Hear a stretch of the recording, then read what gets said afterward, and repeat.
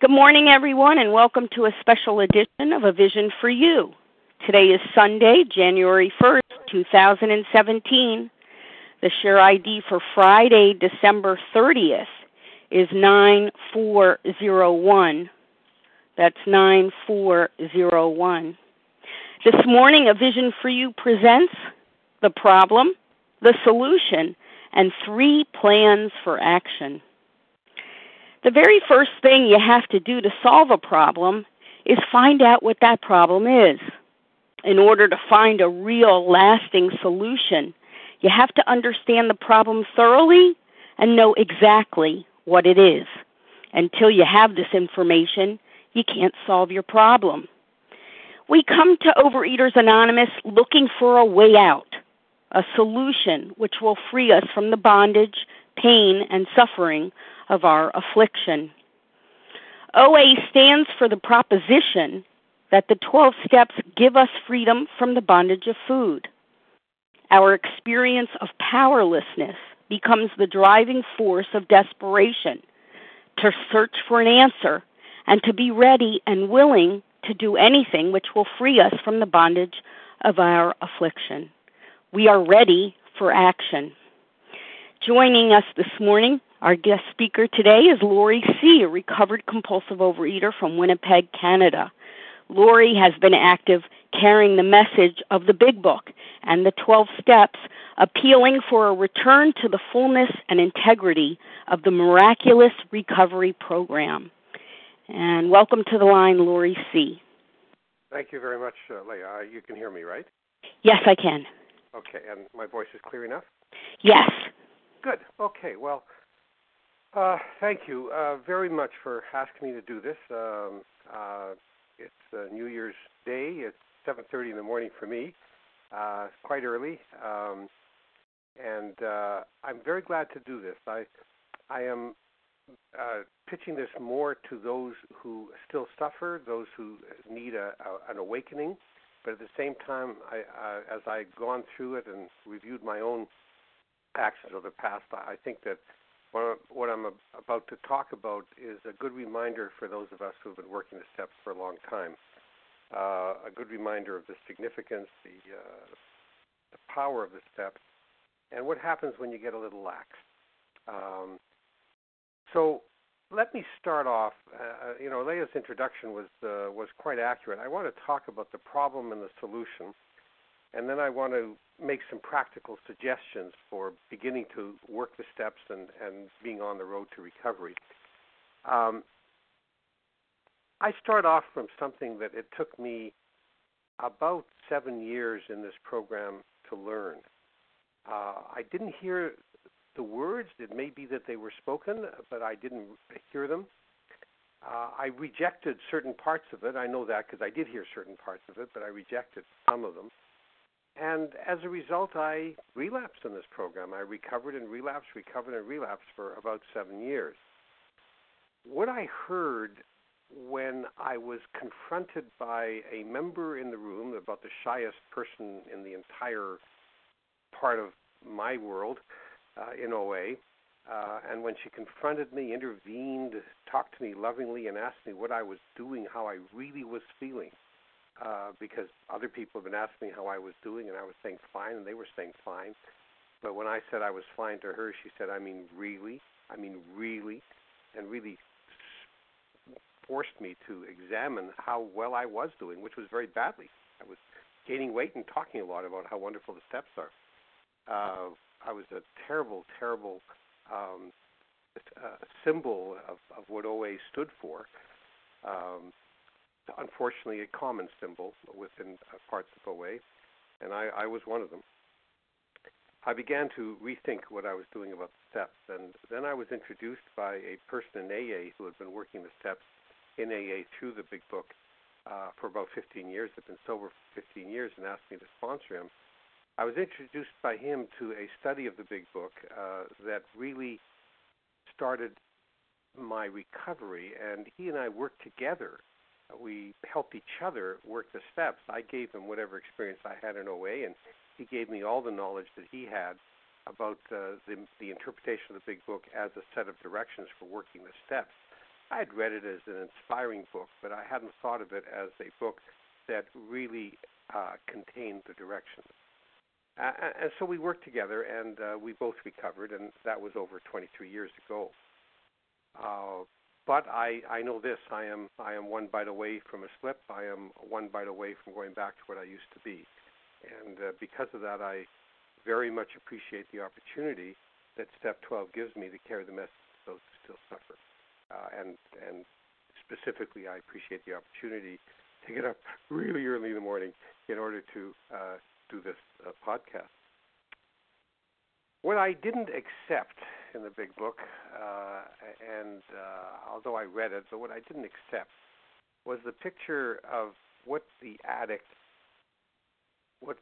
problems really are.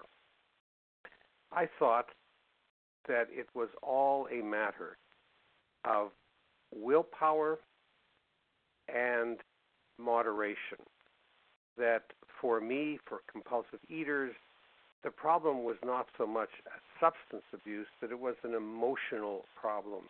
It was an issue dealing with really getting your head on straight, and then you could, as every diet that I knew of told me, that I'd been on and that I had read of, and all the books and all the magazines, and I hadn't consulted many nutritionists, but I had got some diets from doctors.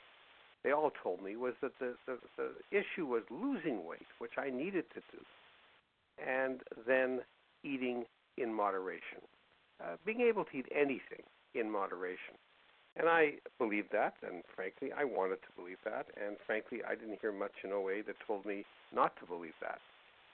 So I would go on a diet, and the diet was often a good diet, and I would lose weight while I was working the steps, and I would work the steps pretty well, certainly not the way I know how to work them now, but I would work the steps, and then I would lose my weight, and then as my diets told me, I could then eat anything I wanted moderately. I could eat the 1 scoop of ice cream a week, or the half a donut, or the 2 cookies a week.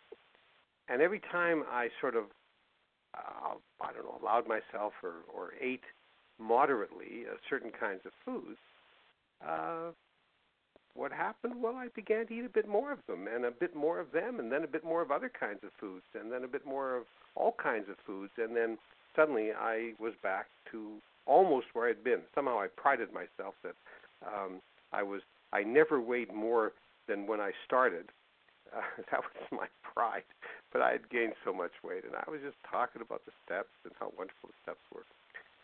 So when I started to read the doctor's opinion with my friend who had been an alcoholic and was insisting that the big book was his answer in OA, and that we had to find our analogies, had to find what was going on in compulsive eating as well as he had found in alcohol,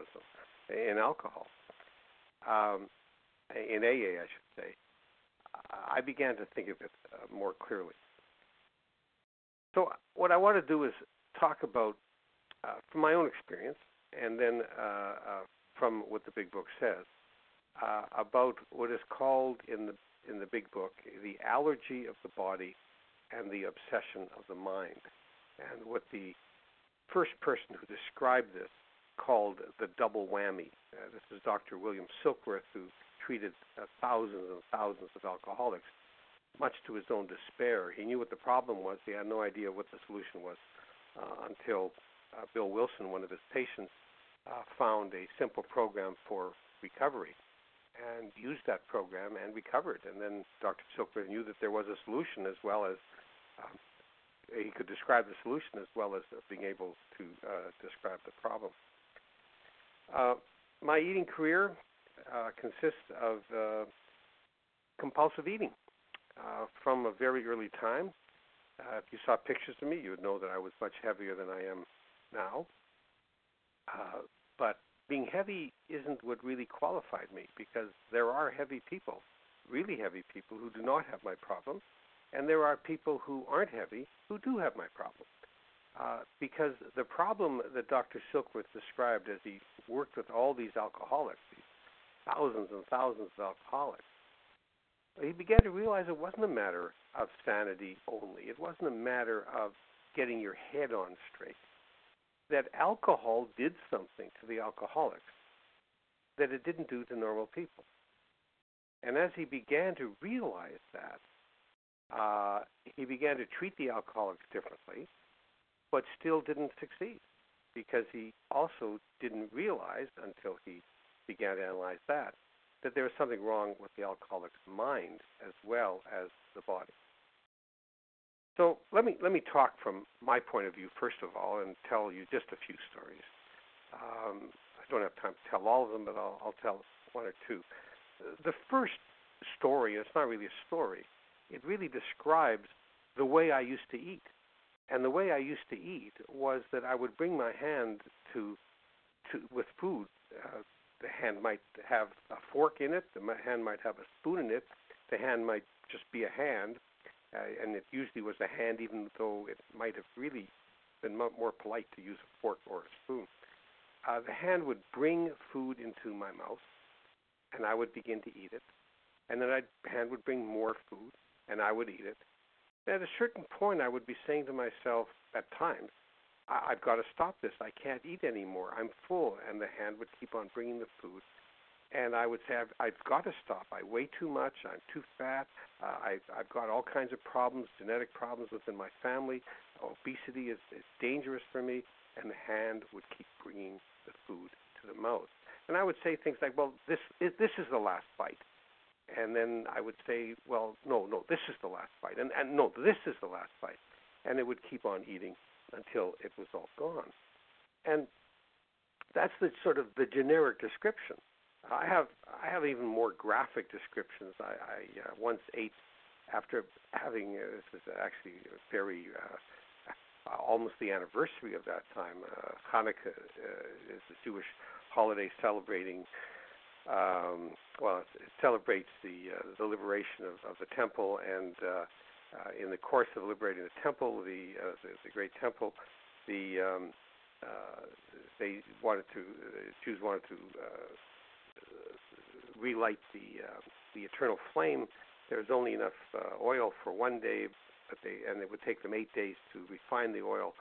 But lo and behold, the light lasts for the 8 days required to get new oil, and this is the miracle of lights. So Hanukkah is the festival of lights, but it's also a festival of grease and oil, and almost all the food that is associated, at least I grew up in my Eastern European family, was greasy.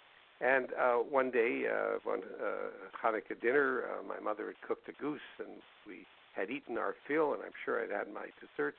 I was stuffed to the gills, and I went into the kitchen to get a diet drink, which I've always appreciated. And there was the goose and the goose carcass. And on that goose carcass, it was on the cutting board. Excuse me, on that goose carcass was the skin of the goose. And I loved eating the skin of the goose, so I thought, well, I'll just have a taste. And I took a little bit in my mouth. I picked up the whole skin because it just slides right off the goose. I picked up the whole skin. I took a bite. I couldn't get a purchase, and I couldn't bite it off, so I stuffed a bit more in, and then a bit more in, and I couldn't find a way to tear it off. It was so slippery, and I ended up with the whole skin in my mouth. Grease was squirting out of my between my lips. I couldn't keep them closed. I was like a chipmunk with my lips completely full. It was burning the inside of my mouth. It was so fat that it retained the heat from the oven hours after it had been taken out of the oven. I ate the whole skin. And this was an indication to me, at least it should have been, that there's something really dangerous and different that some foods do to me. But I didn't accept that. I wanted to believe what everyone else told me was that it's only an issue of eating in moderation, that once I lost my weight, I could eat anything. And for 7 years, I wanted to believe that. But the doctor, in his opinion, which is found in the big book, in the introductory portions before page 1, said emphatically that alcohol does to alcoholics what it does not do to the normal person. Alcohol in them, when ingested by them even a little bit, creates what he called the phenomenon of craving. Phenomenon is an unexplained occurrence. He could not explain why, and to this day there is nothing that can be proved. There are lots of indications, there are lots of theories, but there are no proofs. It's very hard because how do you decide someone's an alcoholic to study the differences between that person and another person? There can be heavy drinkers to whom this phenomenon of craving may not occur in the same way that does in the alcoholic. But it became true for me as I began to read this book and began to realize how awful, in what awful shape I was in this 7 years of recovery, relapse. I began to accept the notion that perhaps I experienced the phenomenon of craving. And I realized partially in reverse. Alcohol doesn't do for me what alcohol did for my friend who had been sober for 15 years and what it does to alcoholics. I cannot drink more than, actually it turns out about a glass and sometimes a glass and a half of alcohol. I don't mean alcohol, I mean wine or beer. Before I begin to experience a sense of nausea. My body doesn't want any more. And I've had I had the opportunity to taste one of the greatest wines I've ever had. And I wanted to drink all of it because it tasted so good, and that's a very rare phenomenon for me. But I couldn't drink it all. At a certain point, my body said, "You've had enough." And yet, my friend, and I had met not just this friend whom I was working with in OA, but many, many alcoholics who would tell me of the crummy, awful, terrible stuff they would drink and couldn't stop drinking. So I began to think, okay, well, if alcohol doesn't do that for me and does it for others, and I can watch my wife eat only a bit of something she loves and then say that she's too full, then maybe the fact that I can't stop eating once I start is an example of the phenomenon, this unexplained occurrence of cravings. So I began to accept the notion that there might be certain foods, and I'll talk a bit more about that in food ingredients and eating behaviors. I'll talk about my evolution of developing my plan of eating. But I began to accept the notion that there may be certain things that I can't indulge in because once I indulge in them, I can't stop. Now, that never applied to radishes for me. It never applied to all kinds of foods, celery and carrots, some foods I didn't like. There's all kinds of foods. Lean steaks were something that didn't mean much to me. But there's a lot of foods that once I started, I couldn't stop. And there are a lot of foods that I could easily stop. So I accepted the notion that there were some things, I should explore at least some aspect of the notion that I should not indulge in certain kinds of foods. And my friend said, that I was working with said, "Oh, my problem is fast foods," he said. "I just will not eat at the fast food places that I normally eat in. I will simply eat healthy foods." And he said, because I've noticed whenever I eat a certain kind of burger or something like that, I can't stop eating them, and I eat more and more and more of them. I had been in OA for a long time, and I realized that would not be enough for me. I didn't go to fast food places very much, but my quantities were incredible of certain kinds of foods. I began to look at the foods that I really indulged in, the foods that I couldn't stop eating once I started. And they were not hard to identify. They were, and many of them were, foods that I thought I could never live without. That's a very good beginning. What can I imagine I could never give up completely, that I would mourn if I gave it up for the rest of my life? And what are the foods that I found myself eating with the hands, bringing it to the mouth, and my saying, I must stop tomorrow, today, this is the last bite. What were those foods? It wasn't hard to make a list of those foods. And those foods included, on the one hand, shortbread, certain kinds of cheesecake, and ice cream, certain kinds of ice cream. And on the other hand, it included all the fatty parts of meat.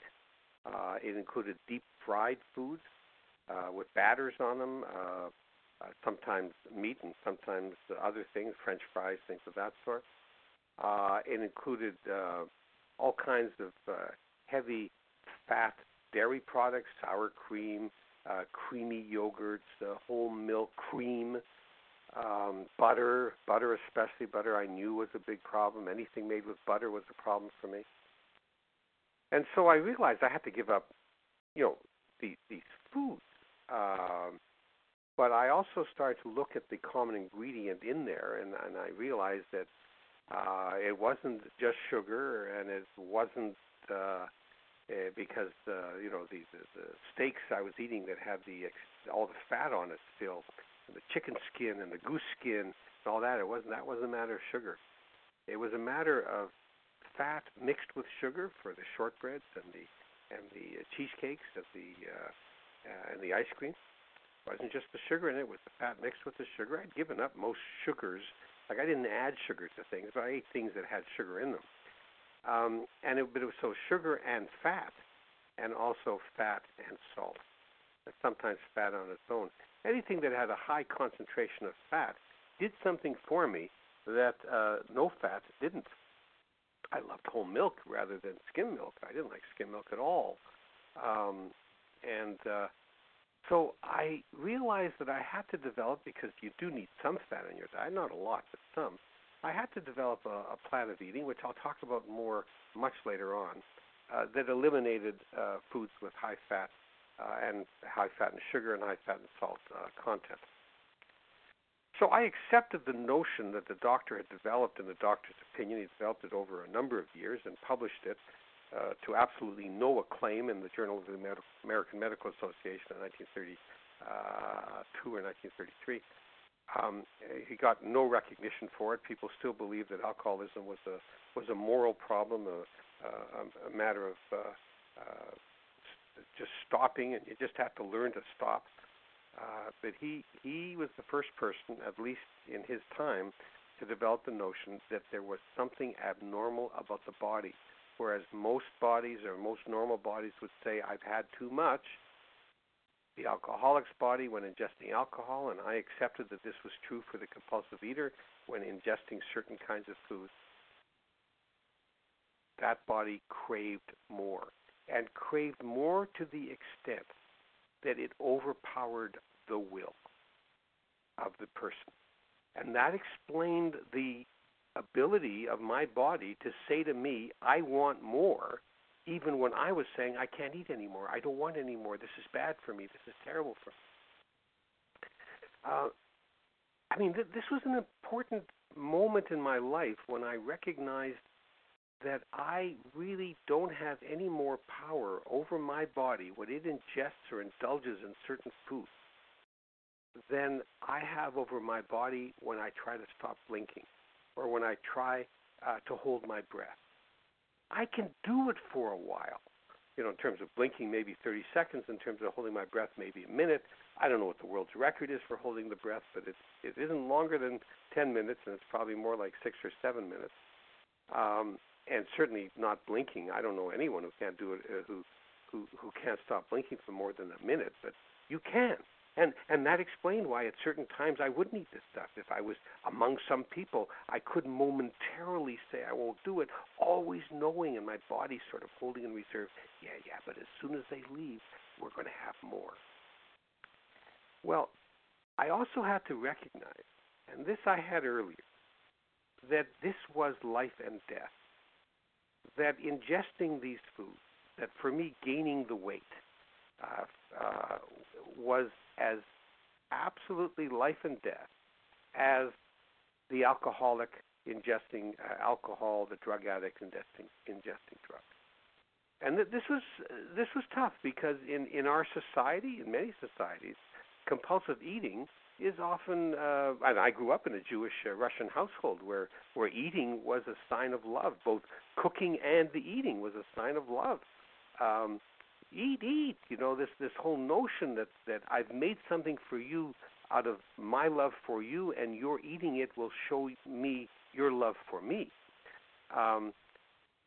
That it probably has become one of the last socially acceptable still socially acceptable addictions around, and we don't have the drama of many of the drug addicts or the alcoholics.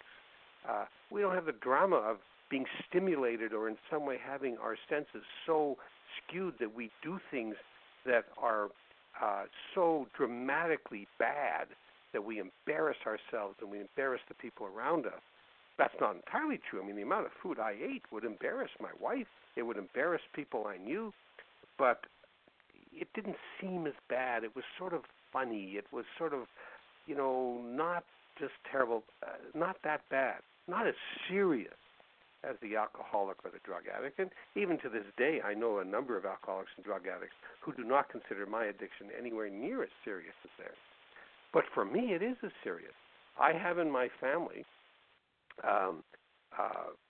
a number of genetic predispositions that obesity will kill. Will kill me. I got my prepositions wrong, but you know what I'm saying. My genetic predispositions mean that if I became obese, if I compulsively ate all the time, I would suffer some pretty awful, deadly diseases. Diabetes being the absolute clear one, that I would have diabetes.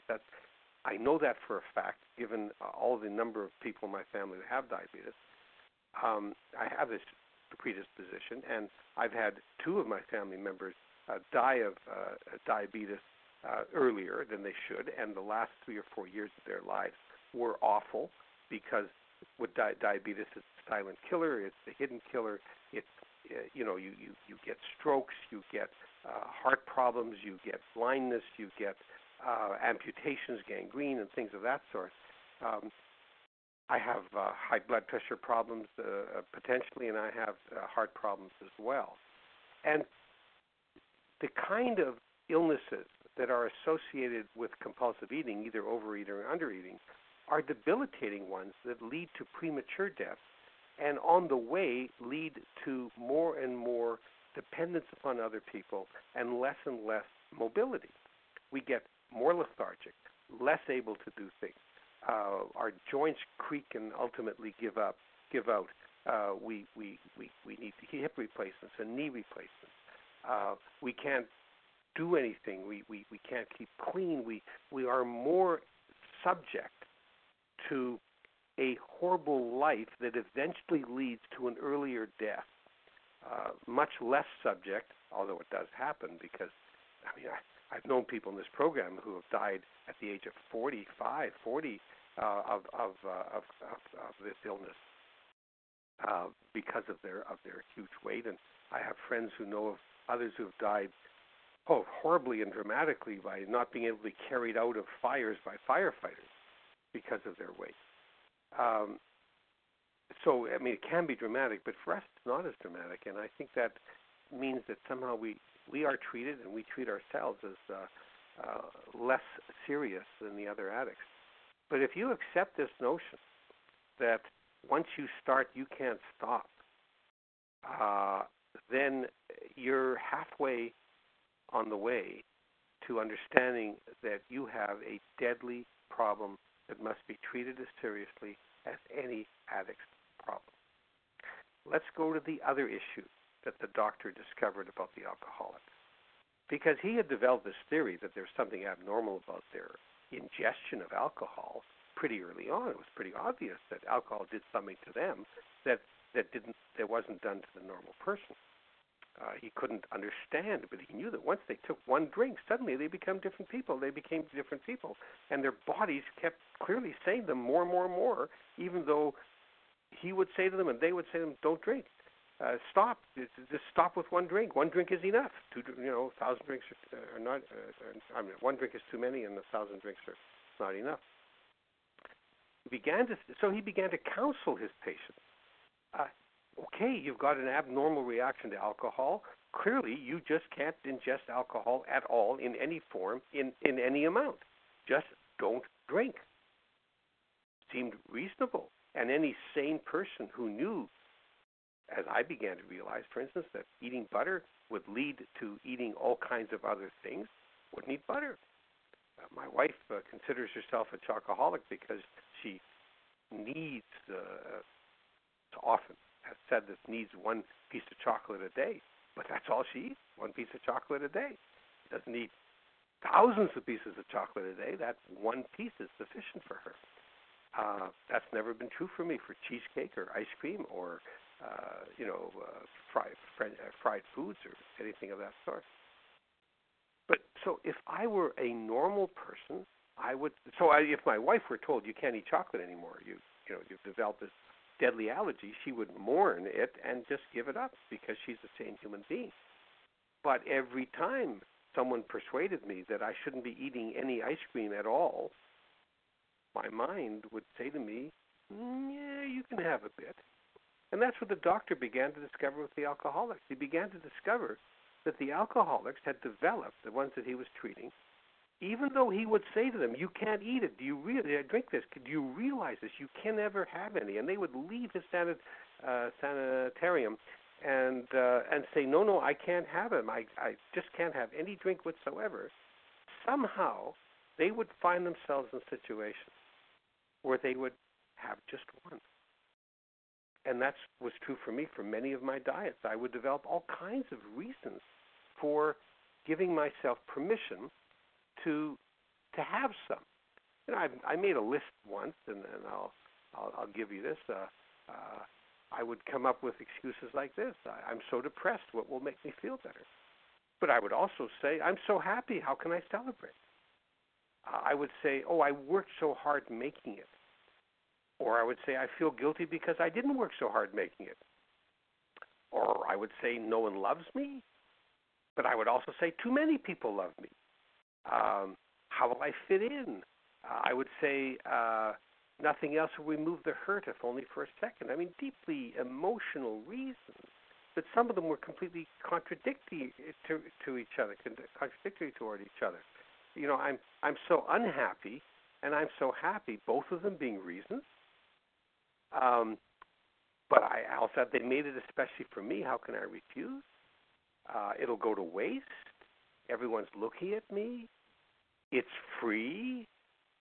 And I'm standing up. It doesn't count. I would even say it's a stone ground, whole grain cinnamon bun made with organic molasses and cold pressed organic oil. It's got to be good.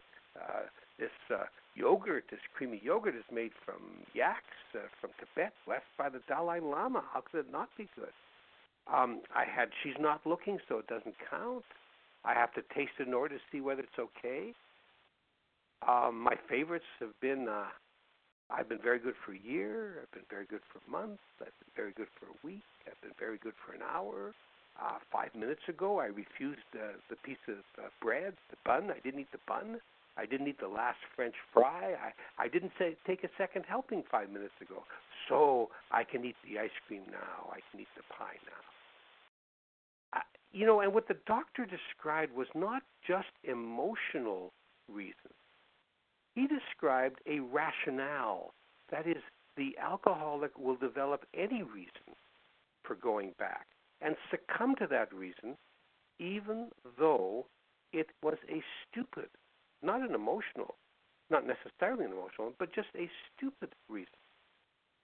And he talked about that as being, he called it an obsession of the mind, a mental obsession. And an obsession is an idea that takes possession of the mind and excludes all other ideas. So we have one idea, monomania, and that obsession is ultimately, the big book talks about we have parallel reasonings. On the one hand is sanity, and on the other hand is this mental obsession. And I always think of this parallel thing as being like those old Disney movies where cartoons where you'd have the good Mickey and the bad Mickey on either shoulder, or the good Goofy or the bad Goofy, and one would look like an angel, one would look like a devil, and the sane Mickey would I won't do the voice, would be saying, don't eat this, it's bad for you, you've got diabetes in your family, if you start eating again it will be bad for you, you know you can't have that stuff, once you start it you can't stop, it's bad for you, just don't eat it, if you don't eat it once it'll be better the next time, just keep sober, just don't have any. And on the other hand was the obsession. And although I know that many people in OA think of it as being this emotional reasoning, this reasoning that takes over, and I've experienced this emotional thinking, but I've also experienced a stupid one, like it's organic, or people are looking at me, or I've been very good for 5 minutes, or simply I'm standing up, it doesn't count, happening at times when I wasn't even emotional, when nothing was really bothering me. I think that all that bad angel or whatever it is says is, come on, have some, come on. And it's sort of like, your mind will find any reason whatsoever that works for you at this moment in time to have a bit. Because I know once I have a bit, my body will take over and I'll want more. And this obsession of the mind creates what the doctor called a double whammy, and I would call a vicious circle. Once I start, I can't stop. That's the allergy of the body. That's the phenomenon of craving. Having some means I want more. My body wants more, and it overpowers my mind. But if I've been away from it for a while, if I've been on diet, my mind takes over, and it gives me, and it tells me I can start again. So on the one hand, I can't stop once I've started. That's the allergy of the body, the craving. On the other hand, I can't stop from starting. That's the obsession of the mind. It finds a way to overpower my reasoning. I am not sane when it comes to food. My mind will overpower me. This is true. I mean, we cannot control our mind. I can win a bet from you if I will pay you $5,000 if you don't think of the word rhinoceros for 20 seconds. And you might try for 10 seconds of closing your eyes and blocking out any sounds and going la, la, la, la, la, la, la, or something like that. But at a certain point, there's a part of your mind that will say, and I'm not thinking of the word rhinoceros. We can only we can only control certain levels of our minds, but there are other levels we simply can't control. And those levels ultimately give us permission to go back. Well, this is yo-yo dieting, isn't it? It's exactly what I experienced for years and years before I joined OA. And frankly, it's what I experienced in OA for 7 years when my mind kept saying to me, oh, but you should agree with all these doctors and nutritionists and magazine diets and all that. They tell you can have a bit, even though my experience was I couldn't have a bit. That once I started that one scoop of ice cream, it became not a sort of a scoop carefully cut off, like a half a scoop, but it became a rounded scoop. And then ultimately I was eating the whole carton, and then ultimately I was eating the whole tub and my hand was just bringing this food to my mouth. So once I accepted this notion, I realized that it was impossible for me on my own to stay away from the stuff that I knew would cause me the craving, that my mental obsession could not be overcome by me. Now, that was step one. That was the realization that I was powerless over the foods, what I would call the binge foods or the killer foods. And I'll talk about eating behaviors a little bit later, but I was powerless over these things. That once I started, I couldn't stop. And that powerlessness was significant because once I accepted that I had to stop eating those things, I then developed the notion of what sobriety means, of what abstinence means in our program, in Compulsive Yet Overeaters Anonymous. Because, of course, for the alcoholic, that part of the analysis is pretty simple. You just don't drink alcohol in any form. You do not ingest alcohol. For the gambler, you do not gamble. For the drug addict, you do not take non-prescribed drugs. I mean, whatever it is, you do not ingest it. But for me, I saw people around me saying that their particular binge foods were different from my particular binge foods. And I realized that I had to develop my own sense of what my binge foods were. I'll talk about that when I talk about the 3 plans for beginning this program, for the new beginning that is available to us any second of the day, any minute of the day. And that I hope is available if you're suffering today, this New Year's Day. Well, if I can't do it myself, How can I do it? And here came the hope from Overeaters Anonymous. Even though I hadn't accepted and hadn't heard in the rooms and hadn't accepted this notion of the allergy of the body and the obsession of the mind, I knew that within the membership of Overeaters Anonymous, there were people who no longer wanted to indulge in the things that had caused them problems. They had kept off their weight, but more than keeping off their weight, you can be a dry drunk or a white knuckle abstainer in OA. There are, or AA and OA. There are many such, I'm sure. But these were people who didn't want it. They could be around it and not in any way be tempted. And they told me, and I knew a lot of alcoholics like that who could be around alcohol and not want it, even though their history of drinking was just unbelievable.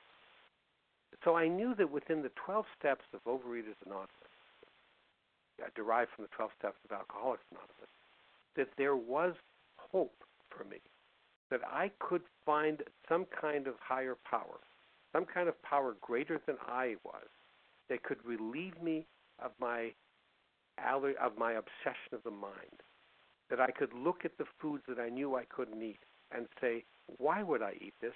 That's poison for me. That's what I really wanted in Overeaters Anonymous.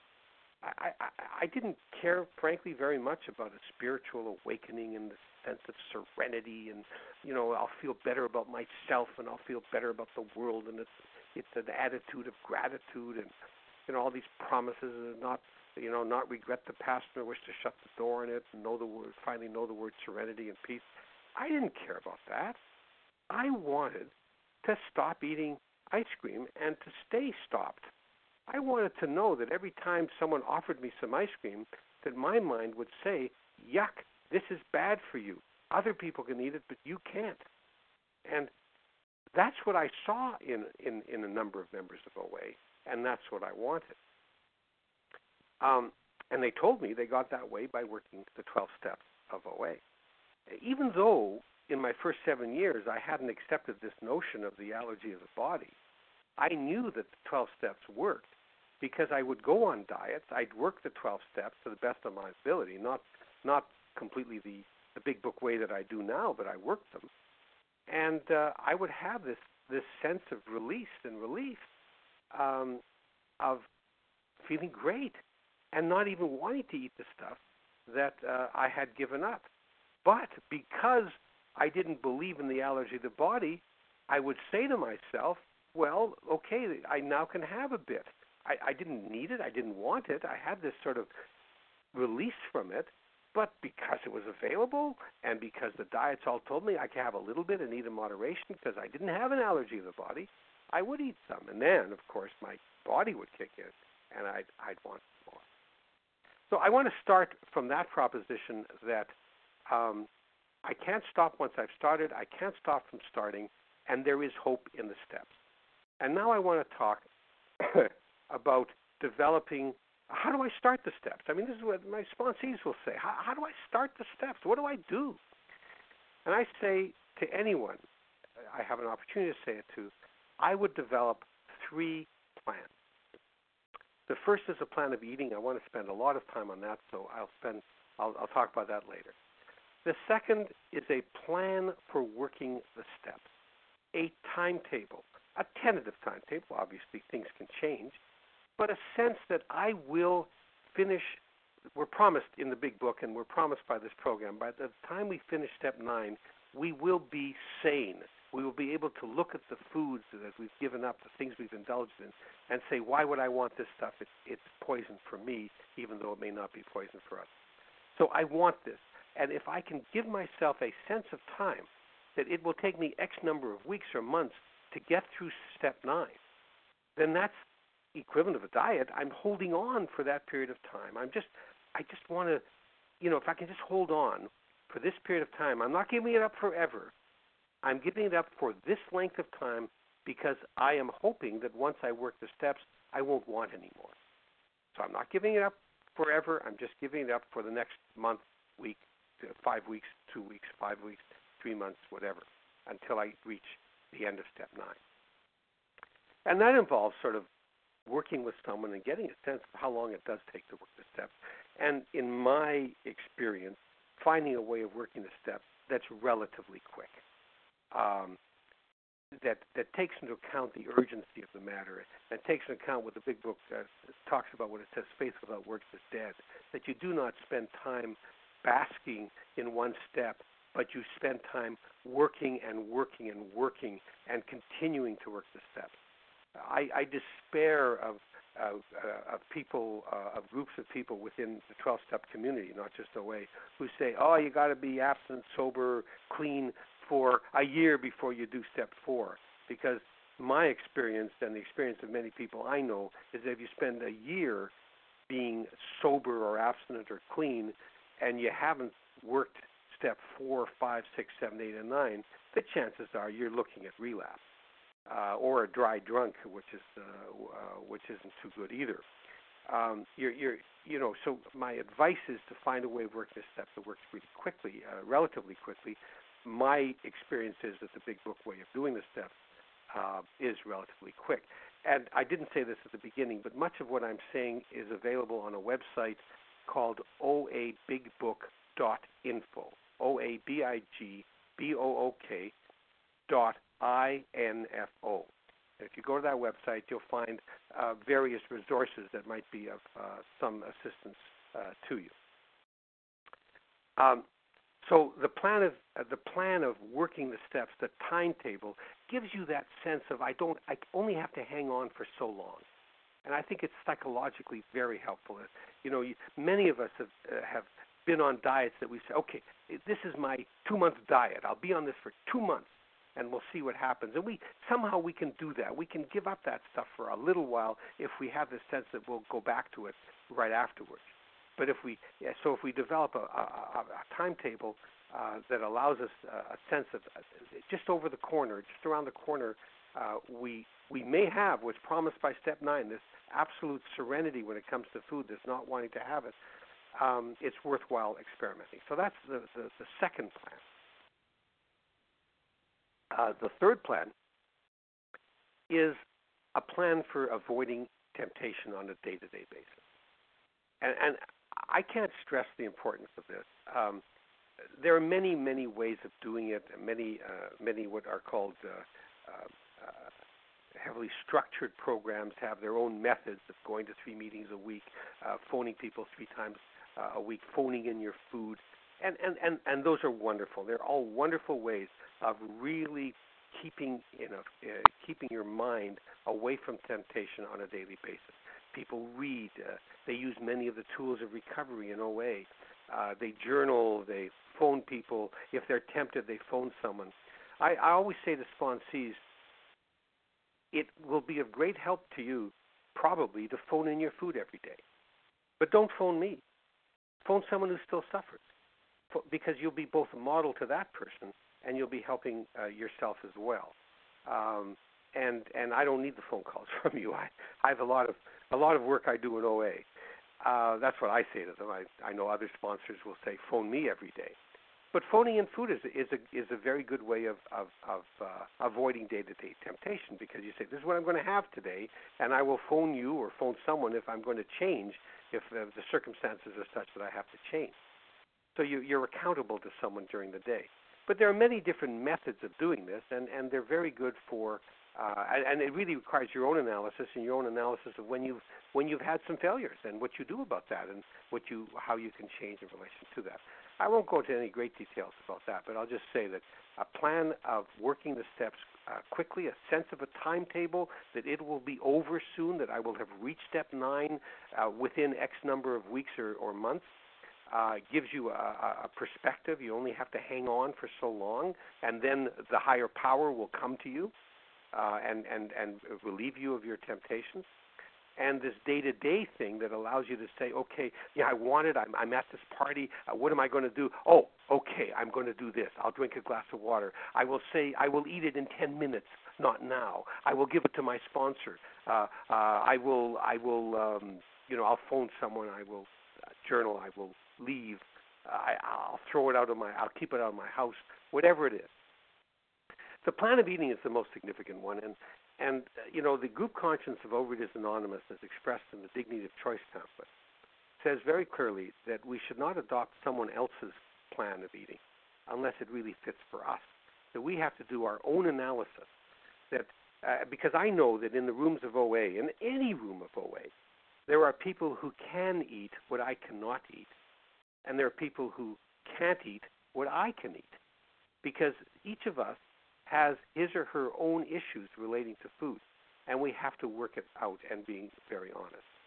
So I want to talk a bit about that. I have a little bit of time, and I want to talk about that and how I've worked with sponsees about that. Because I find that when people relapse, there are only two reasons for those relapses, given the idea of the allergy of the body and the obsession of mind. On the one hand, it could be the obsession of the mind taking control, that we haven't been working the steps strong enough, life or death way, that we've been lax in working the steps, and that our relapse came because our mind gave us permission to go back. But it could just as well be that we're still eating foods or indulging in certain eating behaviors that causes our bodies to develop this phenomenon of craving, this unexplained occurrence of craving, and that our bodies are saying, I want more, more, more. So as I work with people who have relapsed, as I look at my own issues, I am constantly on guard for seeing whether some foods or some eating behaviors are triggers for me or for others. I let others make their own decisions, and the only criterion is that they have to be absolutely deeply honest with themselves. And sometimes people develop plans of eatings that are not the plans of eatings I would develop for them, but they will learn. And as long as they believe that in their hearts, and after my sort of very gentle cross-examination of them, that they are being honest, I feel comfortable with letting people make their own decisions and their own mistakes, because I cannot tell someone else what he or she can or can't eat. It's not up to me. And it would be wrong for me to tell them, well, this is my problem, you have the same problem that I do. You don't. No one has the same problem I do. No one develops exactly the same kind of craving. So what I did, I first of all realized that products high in fat, anything high in fat, was a trigger for me. And when it was mixed with sugar or was mixed with salt, it was even a worse trigger for me. So I had to develop a method using nutritional ingredient charts of not ingesting more than a certain amount of fat in any food I ate, and cutting off all the fat, all the visible fat, and not using fats to fry in or anything of that sort. And I started with that. That was pretty simple. Plus, I had certain binge foods I knew I could never eat, and that included anything made with butter or anything actually high dairy fats, and it included anything deep fried in any kind of fat, and certain foods that I knew were problems, even though they might not have such a high fat content. Some sugary foods as well, because I knew that I had a reaction. I don't eat a lot of sugary stuff, so sugar, I react badly to sugar because I don't have much tolerance for it. But after about 6 months of doing this and working the steps and feeling recovered with my friend and really not wanting the foods I had given up, I hadn't lost a lot of weight. So I began to say, well, how can I sponsor if I haven't lost any weight? And why am I not losing weight? Clearly, it's only quantity that's the problem. It's not what I'm eating. I've eliminated all the food. But I began to realize that, in fact, I had certain eating behaviors that caused me to ingest more. And one of them was simply eating all day. I was following an old plan of eating from a diet that I used to be on, that used to work for me, which provided for me to keep my mouth busy all the time, chewing gum, eating celery, eating carrots, just keeping my mouth busy to stave off these feelings of wanting to eat. So I'd be eating all the time, not caloric food, high-calorie food, low-calorie food, but I'd be eating all the time. And I began to realize that this was the problem, because any time I would eat foods with calories in them at my meals, I'd be too much. My saliva would be going, my my mind, my body would say, I want more. I want to chew more. I would be chewing bones. I would be chewing things that were chewy meats and stuff, but eating too much of them. Healthy, but too much. And so I realized I had to go back to eating nothing between meals, not chewing or sucking anything between my planned meals. So I went back to 3 meals a day, nothing in between, a day at a time. And that was a real revelation that I had certain eating behaviors that caused me to eat compulsively, that my body had such psychological needs that it created in me the same feeling of the physical allergy. And because I couldn't control them, and 30 years of psychoanalysis probably couldn't control them, the fact that I might have been weaned too early, or that my mother's, the nursing methods that my mother was taught when I was born were caused me deep psychological scars. Who knows why? But some eating behaviors caused me problems. I also realized that I had this psychological, but it was not just psychological. It was so deep in me that I couldn't. My body reacted with cravings. This need to eat to the top of my neck, almost literally, but not quite. And then I had to find a way to limit quantities, and I developed ways of limiting quantities. Some people develop ways of limiting quantities by weighing and measuring their food, which is absolutely a great way of limiting the quantities. But I had to develop a way of making sure that the amount of healthy foods I was ingesting was limited, because if I didn't do that, I would develop the need to have more and more and more, even of healthy foods. And that's a significant thing about eating behavior. So I needed to develop a plan of eating. This is my third plan, or the first and most important plan, that would give me abstinence. And this plan of eating had to be honest. Over the years, I have found other foods that taste like ice cream, even though they're absolutely healthy. A dessert made with creamy but no-fat yogurt and frozen blueberries blended into an ice cream-like substance created cravings in me, even though it was absolutely healthy. Even without putting sugar or any sugar substitute in it, it tasted like ice cream. I wanted more of it. I had to give that up.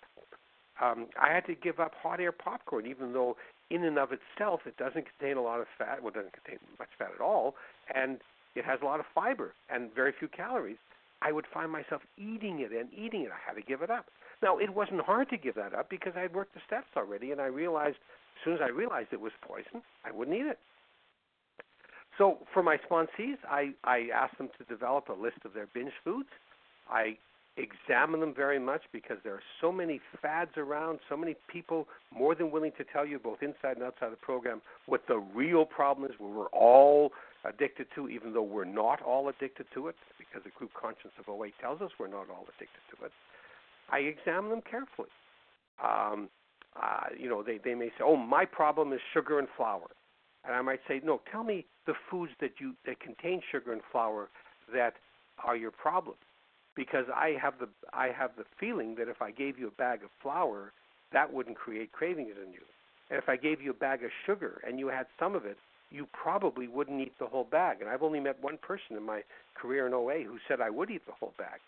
I've met no one else who has ever said that, maybe 2 other people. Most people would say, no, I couldn't eat a whole bag of sugar. It wouldn't call to me. I say, tell me the foods. What are the foods? And invariably, they're foods that contain a mixture of fat and sugar, fat and flour. And I say to them, what about the fat? Oh, no, that's no problem. Oh, yeah, it can be a problem. And there are people in OA who have a lot of problems with fats, who are so proud of themselves that they've been free of sugar and flour, but continue to eat enormous quantities of fats and don't lose weight. So I concentrate on that because I think within OA there's a big sugar and flour issue, and I think that there's nothing good about white sugar or any sugars. Nothing healthy or nutritional about that, nutritionist about that, and certainly white flour isn't a nutritious substance. So I avoid that stuff. It's bad for me. But I distinguish between stuff that's bad for you and stuff that creates cravings. People who feel that they should not be eating gluten because they're celiac shouldn't eat gluten. But if gluten doesn't create cravings in them, it isn't on their list of things they shouldn't eat for abstinence. There may be an alcoholic who may have celiac, but abstaining from gluten is not part of that alcoholic's sobriety. Similarly, people who have diabetes can't eat certain foods, or people who have peanut allergies can't eat certain foods. That's not part of their abstinence. Their abstinence is defined by eliminating the food ingredients and or eating behaviors that cause compulsive eating. Once they've defined it that way, and that's in our pamphlet, Dignity of Choice, Group Conscience of OA, once they have that, they have the first and the most important of the three plans that I suggest to people who begin the program. The first is how to develop an abstinence that frees you from the body's allergy, so that you have no more phenomenon of craving. You go through a period of withdrawal, but at a certain point, your body isn't saying more because it isn't ingesting those foods or indulging in those eating behaviors. The second plan is the strategy, the timetable for working the steps that allows you to hang on for so long. It tricks your mind for a while into saying, okay, I can hang on for a little bit. Let's see whether these steps work. And the third is the day-to-day avoidance of temptation, the developing of a ritual that keeps you from temptation so that you don't have a slip. From there, you work the steps. And you work the steps as hard as possible, realizing that it's just as much life or death, as alcohol addiction, gambling addiction, drug addiction. It's just as important. You deserve to take yourself as seriously as any other addict.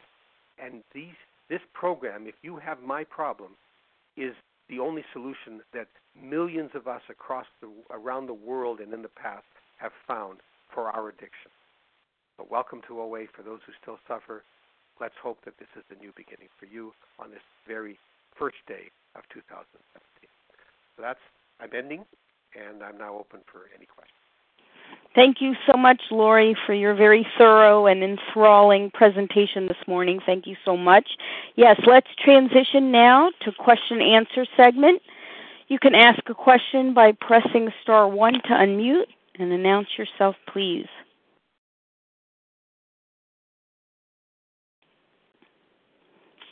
Anne-Marie M. Anne-Marie. Sally B.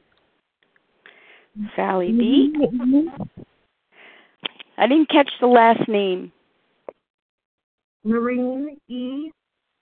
Marie E. Yes. Okay. Who else has a question this morning? Dana W. Dana W. Mm-hmm. Cindy okay. K.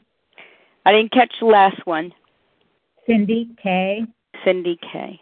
All right, let's start with these 5.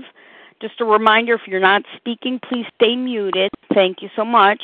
Anne-Marie M., go ahead. Thank you, Leah, for your service. And Lawrie, thank you so much. You've helped me more than you will ever know. So I appreciate you. I need to weigh and measure my food, and I don't have a problem with that. I had resisted it at first. But I wasn't sure if I had the impression that you don't do that, and so how do you know how much is enough? That's my question. Yes, I don't weigh and measure my food. I weigh one food. There's one food. It's a breakfast food that I make myself that I found that I need to measure. But aside from that, I don't. But I must tell you, I may turn out weighing and measuring some of my more of my foods. I'm not sure yet. Because I monitor my weight gain, and if I find that I've gained weight, then clearly I'm taking too much. I mean, I know I'm abstinent in terms of the foods that I can't eat. That I'm very clear about. But because I'm a little vaguer about the amounts I take, I have to be pretty clear. I developed a couple of ways of doing it. One is I eat when I feel full to my belly button, and I know I was told by a nurse 10 years after I started this that that's anatomically impossible because my stomach begins at my belly button. But somehow I know that if I start to say, am I really full? If I start to feel full and I start to think, do I need any more? It's time for me to stop. And that was one way that really, really worked for me. And that really, so that I didn't eat up to the top of my neck. I ate to the bottom. And the other was, eyeballing it and not going back for seconds and things of that sort. I find that when I need to lose weight, what I often will do is I will simply never go back for seconds. I will not eat while I'm watching television. I will not eat while I'm reading. Food becomes more boring for me at that point, and therefore I'm more conscious of when I reach my belly button. As I get older, my metabolism may change. I try to keep active, but it may change, and I may need less food, and my normal symptoms of overeating might not be accurate. So I just tell you that that's what I do, and it usually works for me. It doesn't always, and sometimes I find I weigh myself once a month, and sometimes I find I'm heavier than I thought I was. It happened to me this morning. I weighed myself this morning. I'm heavier than I thought I was, so I have to be. I'm not going to be reading while eating, and I'm not going to be watching television while eating. And I know that will do it for me. That has done it for me in the past. But if I find it doesn't, I will weigh and measure. It's as simple as that. Thank you. Thanks, yes, Anne Marie. very much. Sally B.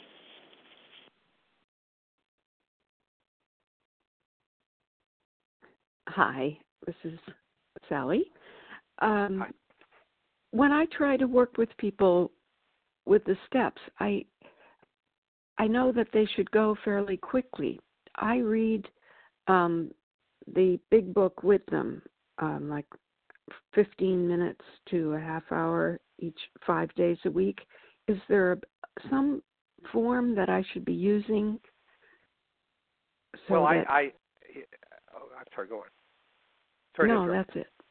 Oh, well, no, I'll tell you how I sponsor, but my way of sponsoring is different from a lot of others, so I'm not suggesting it's the best way of sponsoring. But I deal with each person individually. For me, it depends on how well they read and how well they retain what they've read. I give them an introduction. I talk about the allergy of the body, obsession of the mind, and I will go over the whole big book with them, or not all.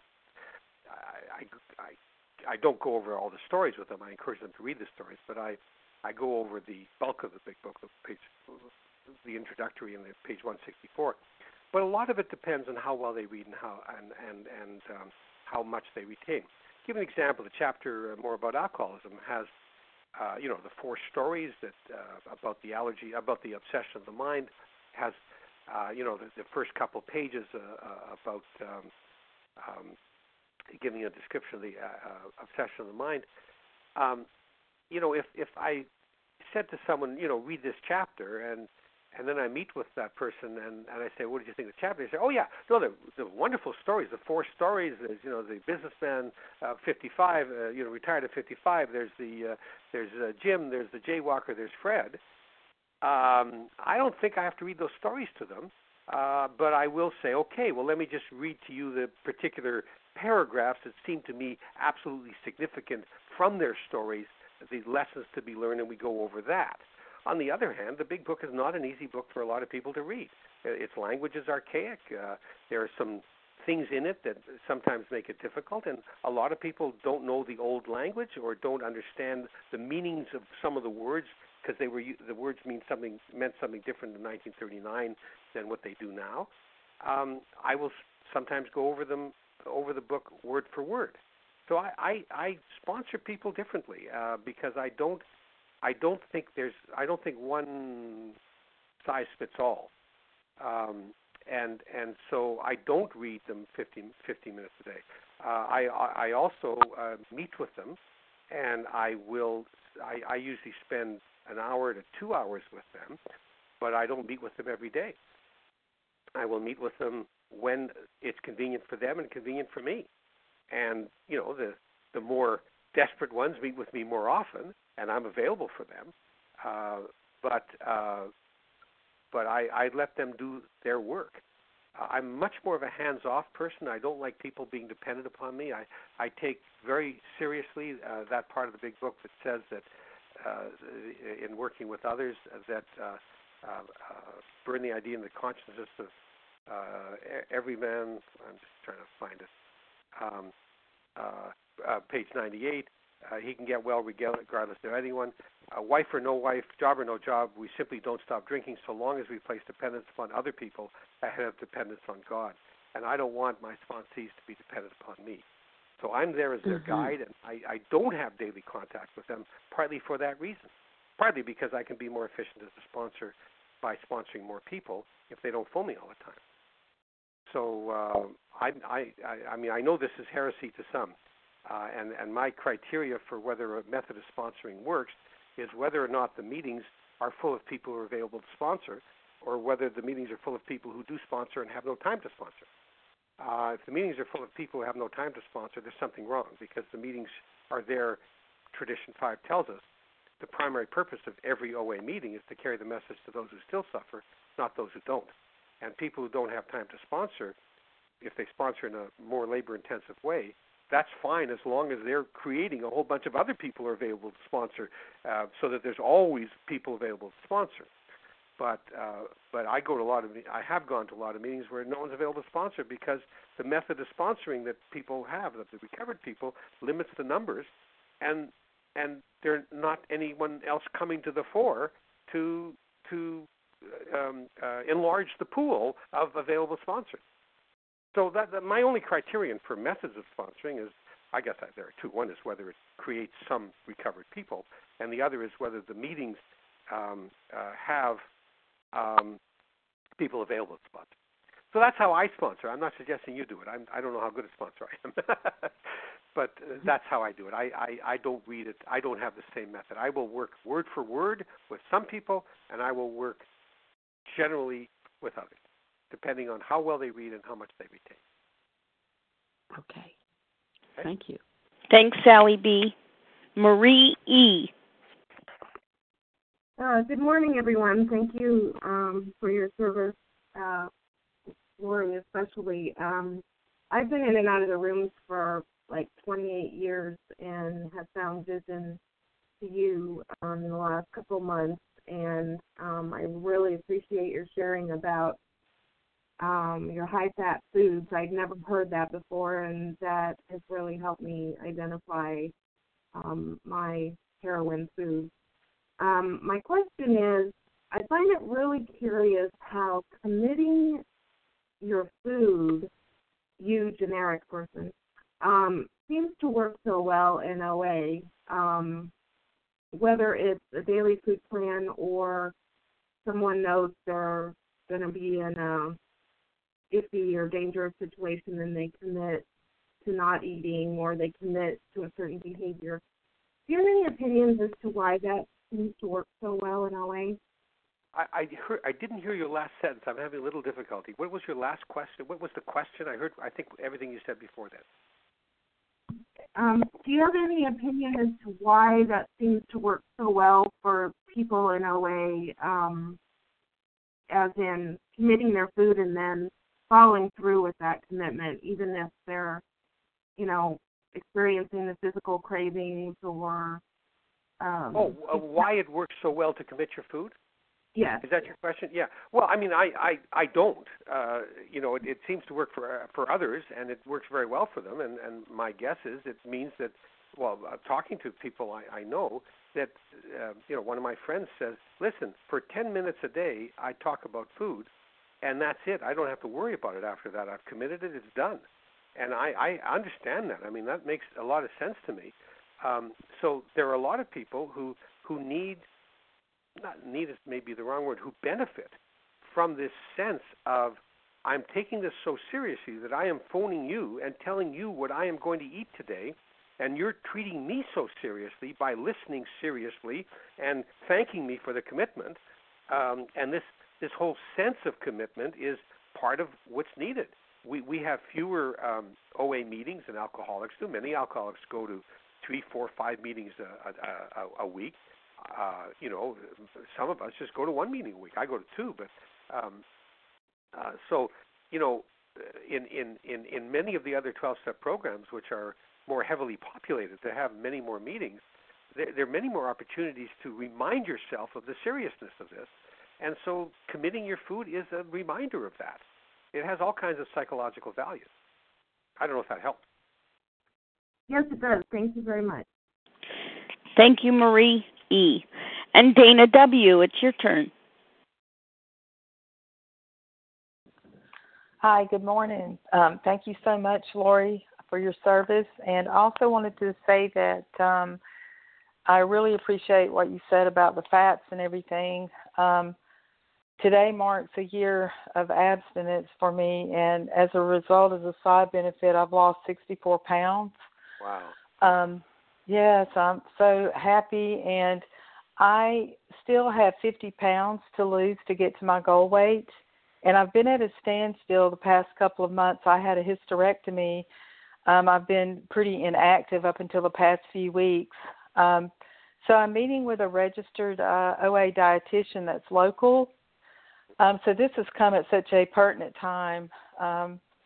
And so when I go over my red light foods with her, generally what I thought was my red light foods was, I knew it was sugar, fat, and salt and flour, and any of those, combined together. But I didn't really see salt or caffeine or dairy or anything like that as being a problem per se by itself. And I was just wondering if you could help me to determine when I should completely let, like for instance, one ingredient go. I understood and grasped how I can't have potato chips or ice cream, anything that's a combination of the three. But how will I know that I may need to let, for instance, salt go completely to make sure that it's, not in anything that I consume? Well, there is salt in many things, and I don't want to suggest that you not eat salt at all unless you have other sources of iodine. But I'm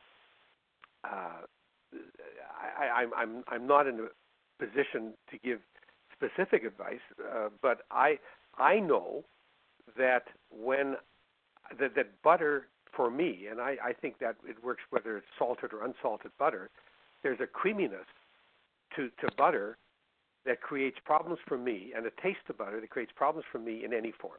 So I don't eat butter, and I don't know if I ever ate it just straight from the the piece, but I don't put butter on. So combinations are important, but also there are specific foods, and I have identified those foods for myself as being foods that I cannot indulge in. I don't know if sour cream has salt in it, but it sure has a lot of fat in it, and I found myself eating that. And I find myself eating a lot of things that have fat in it that I found, not now, but that have fat in it. I also find things that imitate foods that have fat in them have a problem for me.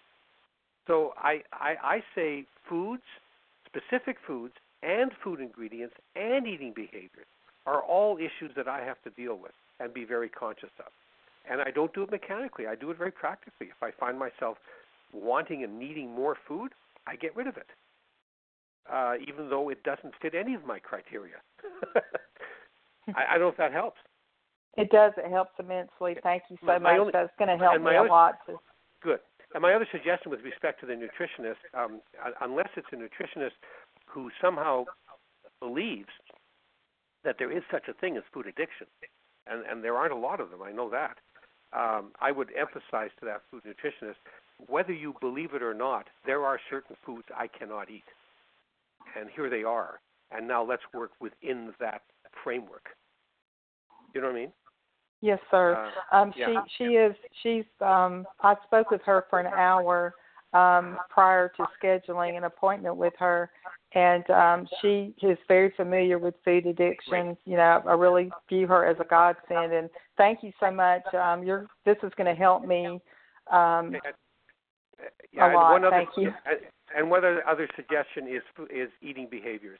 They're very tricky, and it can be as simple as reading while eating, or watching TV while eating, or eating when you feel lonely, or anything of that sort. There are different eating behaviors that increase quantities of even healthy foods. And if you don't weigh and measure, then you've got to worry about the eating behaviors that create the quantity issues, or the lack of quantity issues if you're an undereater. Okay. Okay, thank you. Thank you, Dana W. Thank you. A reminder to everybody to mute, except for Cindy K. Cindy K., your turn. Hi, this is Cindy K. Thank you for your service, Lawrie. My question is, do you have any words of advice on how to get through the days of withdrawal? That is my biggest fear right now in putting down the food, is the withdrawal that I'm going to be going through. I wish I could make it have an easy answer. No, I mean, I think it's tough. Sometimes you have to just keep yourself out of situations where it's available to you. You know, just as the alcoholic will go to some, equivalent of a treatment center or something like that. Sometimes you just have to get rid of it from your house and not attend the gatherings at which you might have it. And you might have to drink lots of water and go for lots of walks and phone lots and lots of people and go to lots and lots of meetings. You do what the normal addict does. Any addict goes through these withdrawal things. I think for many of us, our experience is that it doesn't last that long, that you don't have to worry that much, but I can't answer for everyone, and there may be some who really have it. I would have supports available to me. I would muster as many people as I can to watch over me and whom I could phone and run to, either by phone or in reality. It's a cold turkey time, and it's a tough time. Cold turkey's tough for anyone. So, I would take it as seriously as other addicts take it. And you may not have treatment facilities available to you, the equivalent that the drug addicts or alcoholics have, but you could create your own, try to create your own treatment facility by eliminating everything, any temptation from where you live, and from any of the social conditions you find yourself in. And developing any other ways of phoning or contacting people or reading or running away from this while you're at that time, and praying a lot and doing whatever has meaning to you on an internal basis as well. I wish I could give you hope. That I can give you, that once that withdrawal is over and you work the steps, you won't want it anymore. So that's the hope I can give you. That helps me immensely. Thank you very much. Thank you. Thank you, Cindy K. Who else has a question for Lawrie? Linda D. Linda T. Kathy K. Kathy K. AW. Melissa C. Melissa, I got you. Is that Cindy W? Faye W. Faye W. Thank you. Mary O. Mary D. Mary O. Oh, okay. Who else was there? Shannon D. Shannon D. Okay, let's go with this grouping. Linda D., go ahead. Everybody else, please mute. Thank you. Hi, this is Linda D. from North Carolina. Gratefully recovered, one day at a time, with my daily reprieve for a little over 7 months now. Great. I want to thank you, Lawrie, for this wonderful presentation. Good for me to hear. I'm a relative newbie, but it's also going to be wonderful if my first sponsee, and only sponsee at the moment, isn't listening at this moment, for her to hear later, because for all newcomers, as well as those of us in other stages, this is a great, great talk. So much useful in it. The question I have for you is specific to sponsoring. I'm working with my first sponsee, face-to-face meetings. I got abstinent and recovered in Visions, and started going to face-to-face meetings later, interestingly enough. And I'm working with this great gal, and I was also acting as a food sponsor as an act of service for a friend that I met through program who's far away. And recently I began to feel troubled by that because I would hear the food list or see the food list every day, and then she would say I've deviated or I broke my abstinence, and it was happening quite often. And she's working with another big book sponsor. So she would say, I'm going to talk to my sponsor about it. I would say, okay. But I would find myself wondering, did you, wanting to say things that I might say as a big book sponsor, like, did you look at how you were feeling before you ate? Or what is the resistance to the idea that you can't pick up or you're going to die? The one that I'm not using you, but the idea that I have that if I pick up, I'm going to die. So I got frustrated and worried, and I decided that after some prayer, that I could not do that function of being only a food sponsor anymore. And I'm still a bit troubled by it because on one hand, it feels selfish to me to have pulled away from that for her because it's something that she thinks she needs. But on the other hand, I felt as if I almost felt like I was being an enabler. So I was interested to see if you have any thoughts about that particular issue of being only a food sponsor and what the role is and is not. And with that, I pass.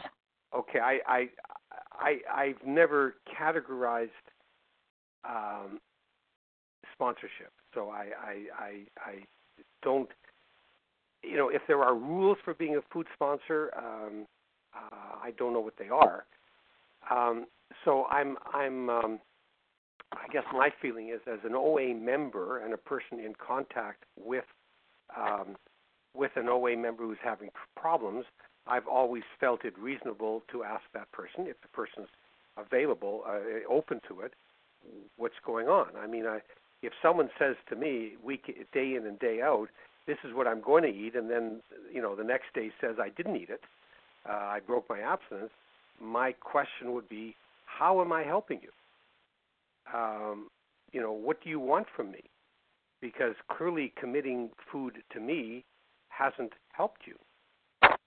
And I would then say, there are any number of ways of dealing with this, but one of them is,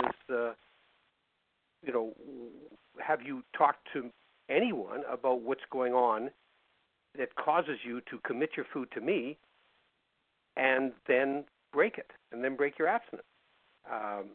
This relationship doesn't seem to be working in terms of what you're asking me to do. And then working from that. I mean, that's how I would think of it, because my own. I mean, I take this whole sense of not being dependent upon other people very very seriously, and in my own life I have contact with a person who is addicted to another substance and a very sort of a close person, and I've come to the conclusion that over the time, after doing my own step 4, 5, 6, 7, 8, and 9 on the issue, it's a resentment and fears and all that, enabling that person in any way, shape, or form is harmful to that person. And so if you've worked the steps, the Big Book way, and you're familiar with the Big Book way of doing steps 4, 5, 6, 7, 8, and 9, I guess my answer, and I would call that step 10 if you've already recovered. That's what I do, step 10 on the issue, which is step 4, 5, 6, 7, 8, 9. I would put that person down as a resentment. I would put down something like, I don't know what the role of a food sponsor is in terms of a person who relapses, as another resentment. It's a principle. And then I would work through the various issues to come up with, where am I selfish, dishonest, self-seeking, and frightened. I would deal with whatever fears I have. I would maybe use the sex conduct form as a relationship form or not. I would figure out what kind of amends I owe the person whom I am the food sponsor for. And that would give me the clarity to know the difference between my wanting to solve the world's problems and that person's problems and what the right thing to do is. because I would not be self-seeking or selfish or dishonest. And maybe my dishonesty is I'm not telling her the truth or him or her the truth when the truth should be told. You know what I'm saying? Am I making sense in that respect? Absolutely, and that's absolutely useful. And I have worked tense on it more than one, but they haven't been effective. And I think that this way I can do it again and get a better, a more useful effect that will help her and help me. So thank you so much for bringing that up, Lawrie. I appreciate it. Thanks, Linda D. Kathy K. Hey, this is Kathy K. Thanks so much, Lawrie. It was really great to hear you again. I actually participated in one of your weekend workshops a few years ago in Framingham, Mass., and I always get a lot from hearing you. You may have already answered my question with Linda D., but I'm going to ask it again because I have, with my sponsoring, several times encountered someone who really, really wanted recovery and could not put the food down. And I found after hanging on for a while and us making no progress that my only thing I could do was to suggest that she find another sponsor because obviously I wasn't helping her to get abstinent. I'm wondering what you do when you encounter someone like that, because it doesn't feel that good to me to let someone go when they're suffering like that. I've never fired a sponsee, but many sponsees have left me. And it's because I don't indulge in a lot of talk with them. I'm there to work the steps, and I say to them, I'm not your counselor, your friend, your guide. I'm your guide, but I'm nothing else. And so I don't have a lot of conversations with my sponsees. I don't use the phone at all, other than to make appointments. And so my relationship with my sponsees is purely working the steps, and I go over with them the steps. If they and it has happened that my sponsees haven't been some of the people I've sponsored haven't been able to maintain abstinence, and I have said, what is the value? What is the issue? I always do step 10 of them, steps 4, 5, 6, 7, 8, and 9, because I want to make sure that I am in no way either trying to control them or enabling them. I mean, I guess those are the two real options, the real alternatives that they could happen in terms of my wish to fix them. And enabling is a real issue. I mean, sometimes people just want contact, and they play the game of working the steps, but they really just want contact with someone. They have this need to feel loved. Well, everyone has this need to feel loved and accepted, and sometimes that's all people want. And so I will work with those people to a point, and I will say to them at a certain point, what is the value of my working with you? You aren't working the steps. You aren't abstinent. How seriously do you take it? So I'm very direct with them, and that will often lead them to leave. But sometimes it will lead them to sort of say, I'm in terrible shape, I need help. But I get my answers not by I get my answers on a personal level by my own intuition, using the 12 steps, using steps 4 through 9, or what I call step 10 because I've recovered, but using those steps to make sure that my interactions with the people are governed by unselfishness, by honesty, which includes telling the truth when the truth should be told, by lack of self-seeking, and by outgrowing fears. I work them out. I will share it with another human being. I will work out what amends I owe those people. And sometimes the amends I owe those people is to pay more attention to them and to really grill them. And sometimes the amends I owe them is to sort of say, call me when you're ready. I'm always here for you. You know what I mean? Like I think everything depends on how I feel about that person, and making sure that that my defects of character aren't involved, and who that person is. So I don't think there is a rule. I think it's all individual. And I think that, and my experience has been that when I work that through, my amends come in ways that I'm not even I couldn't even have predicted. You know, that I the words that come out of me are the right words. I didn't even know what they would be. Thank you. That's very helpful. I could do some more of that work myself. Thanks a lot, Lawrie. Okay, thanks. Thank you, Kathy K. Faye W., it's now your turn. Thank you, and good morning. Lawrie, thanks for your service. Wondering how you handle hunger. Let's say you've had your abstinent breakfast and abstinent lunch, and you've still got 3-4 hours to go to dinner, and you're really stomach growling hungry. It's hardly ever happened to me. It only happens to me if my food is delayed, and then I do get hungry. Well, I mean, I guess there are a couple of issues here. And again, if you've already recovered, I would do a step 10 on it. If you haven't already recovered, I do steps 4, 5, 6, 7, 8, and 9 on the issue, because your answer may be different from my answer. I normally eat 3 meals a day, nothing in between, a day at a time. That's one of the aspects of my definition, my plan of eating. Mm-hmm. We used to have they've moved, but we used to have friends in my hometown who would invite us for a 7 o'clock supper that I learned from experience began at 9 o'clock.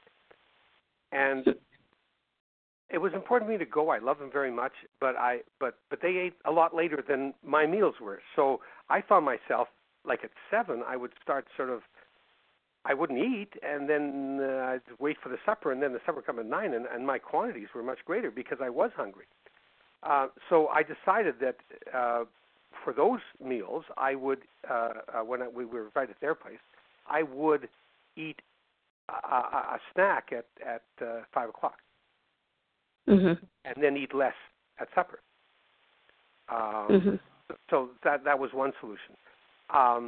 I don't have a compunction. I have a friend who, her 3 meals a day, nothing in between, means no calories in between. That doesn't mean it for me. So I can drink liquids for me that have some caloric content. I mean, they don't have fat, they don't have sugar, but I can eat some liquids, some juice smoothie or something like that that might assuage it. I don't do much of that, but I could. Or even milk of some kind. For me, it would be skim milk, or I've become almost vegan, so it wouldn't be skim milk. But you know what I'm saying. But milk that doesn't create cravings in me. So that's another way. Getting active, drinking water. I mean, I don't know what other solutions would work for you, but I think it depends a lot. I am flexible. There's a wonderful writer who talks about raising children, who talks about different families. There's the jellyfish family where anything goes. There's the brick wall family where there are rigid rules that cannot be broken. And then there's the backbone family. And a backbone moves as it's needed, but has a core. So that's how I sort of see my plan of eating. I am flexible when I need it to be flexible. I work it through very carefully, and if I were going to make any major changes, I would share it with another person in OA before I did it. But generally, so if I get hungry, that may be an indication that the plan of eating I have isn't a good one. If that continually happens to me, and I've gone through the withdrawal and I'm no longer in withdrawal, then maybe I'm not getting enough food in me, and maybe my body does require a snack. Mm-hmm. Mm-hmm. So that's. But I would do step 4, 5, 6, 7, 8, and 9, or a step 10 on that issue. For you. Thank you. Okay. Thank you, Faye W. Thank you. Mm-hmm. Thanks. Melissa C. Hi, good morning. It's Melissa C. Thank you so much, Lawrie. I got so much out of what you had to say. And you mentioned a timetable, establishing a timetable for getting through the steps, for getting recovered. And as a sponsor, is that something that you set up with the sponsee, or do you let, a sponsee kind of come to that? No, I work on that. I say to the sponsee, let's work on 3 plans. what are you going to do about X, Y, and Z or Z?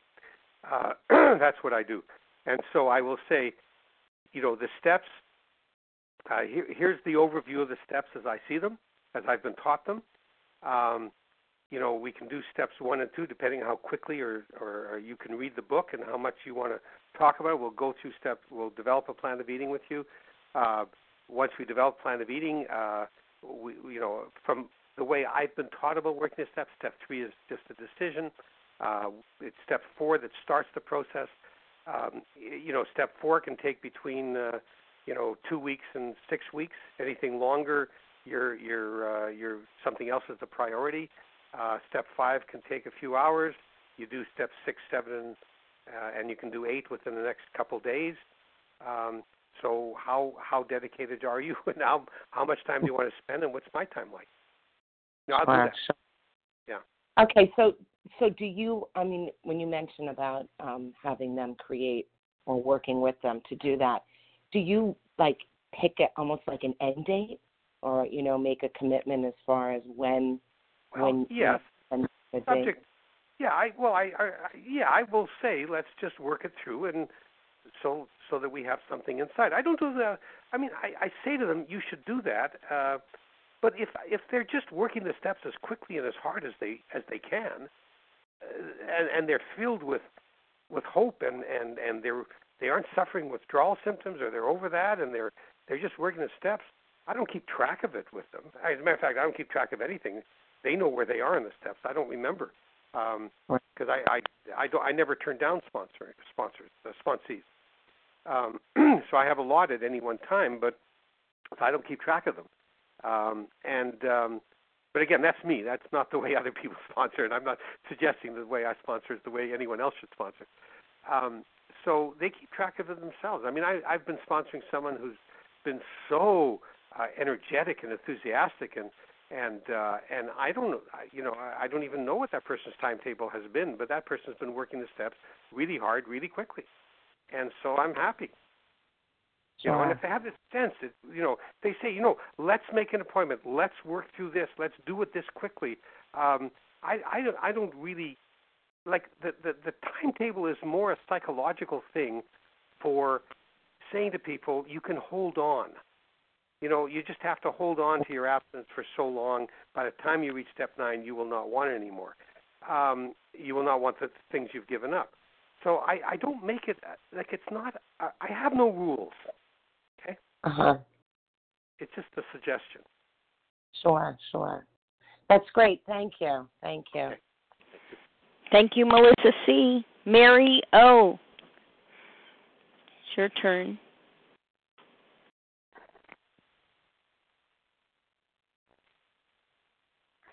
Hello, this is Mary. Can you hear me? We can. Thank you so much, both of you.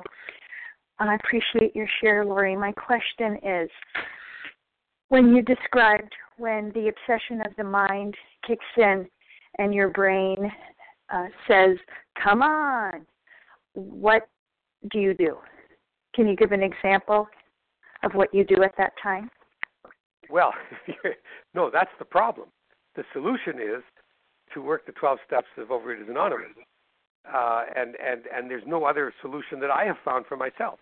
So the solution is to give it up, to develop means of avoiding temptation, to get a sense that you only have to do it for a certain length of time, get a plan, get an abstinence, and work your life out with a sponsor, and do the steps. I have no other solution. And ways to avoid temptation at the moment. I've never been able to overcome my mind other than working the steps. I'm not sure that I've answered your question.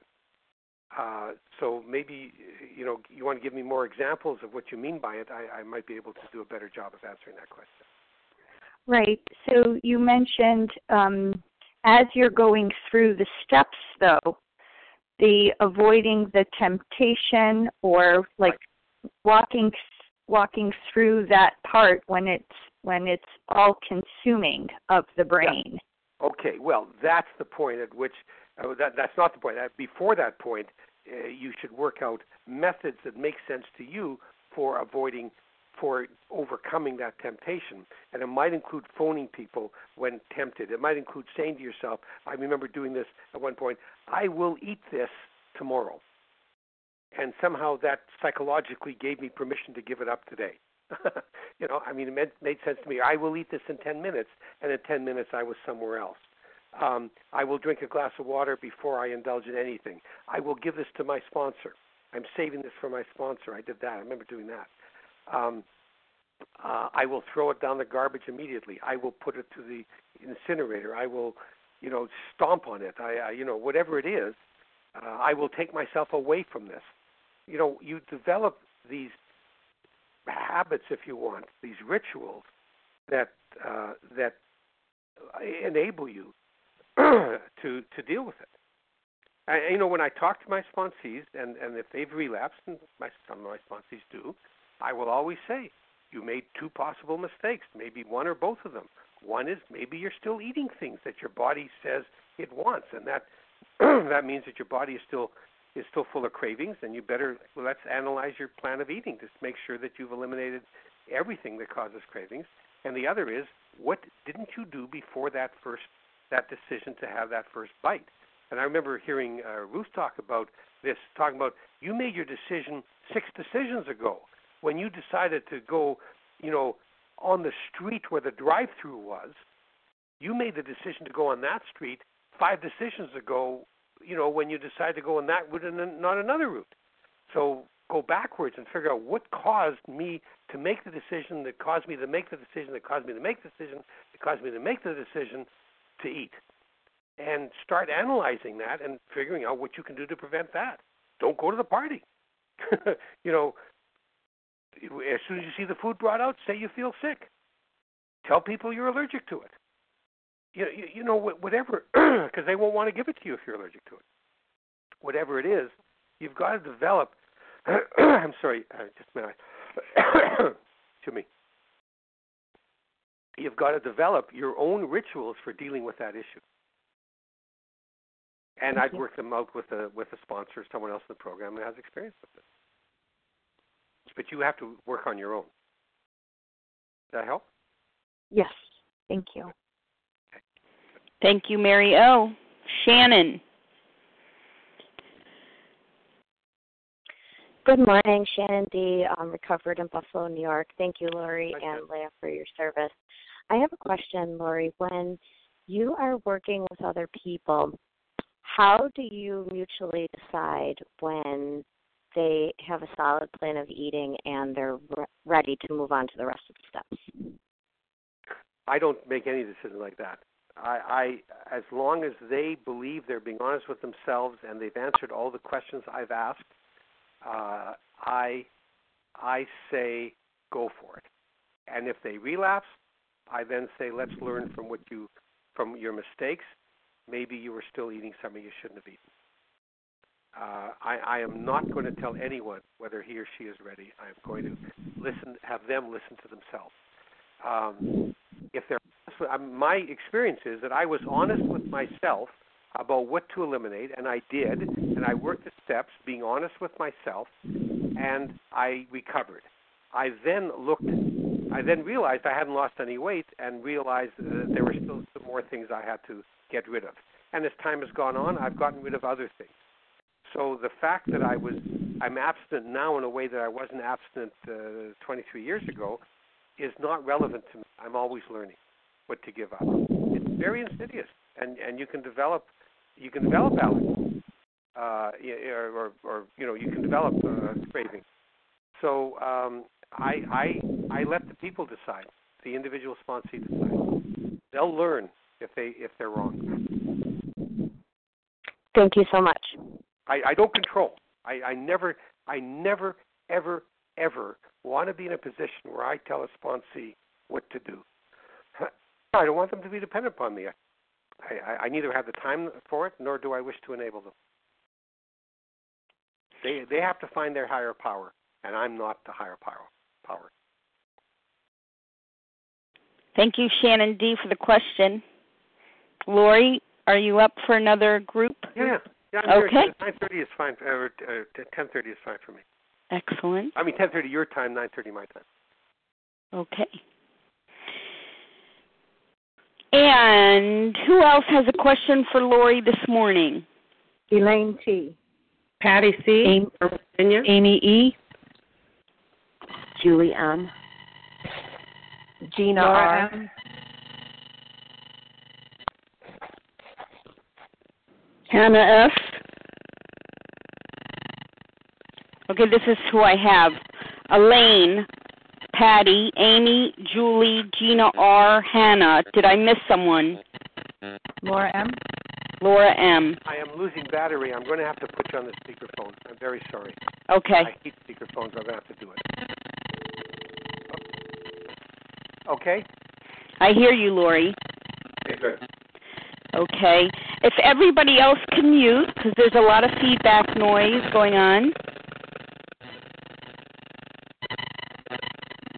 All right, what I'm going to do is I'm going to mute the line. Lawrie, you will need to press *1 to come back.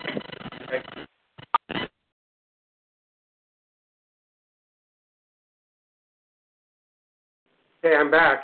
Okay, excellent. And Lawrie, what time would you like me to conclude? I didn't catch. 10 more minutes would be fine. I'm going to an OA meeting, so I... Yes, okay, so 10 more minutes. Okay, so we'll get through as much as we can here. Please, go right to your question. Elaine, your turn. *1 to unmute. Hi, Lawrie. Thank you. My question, this is Elaine, is you talked about the 3 things that you did to start the program. 1 was foods that cause cravings. 2 was setting up time to do the steps, and I didn't quite get 3. Was that, what was that?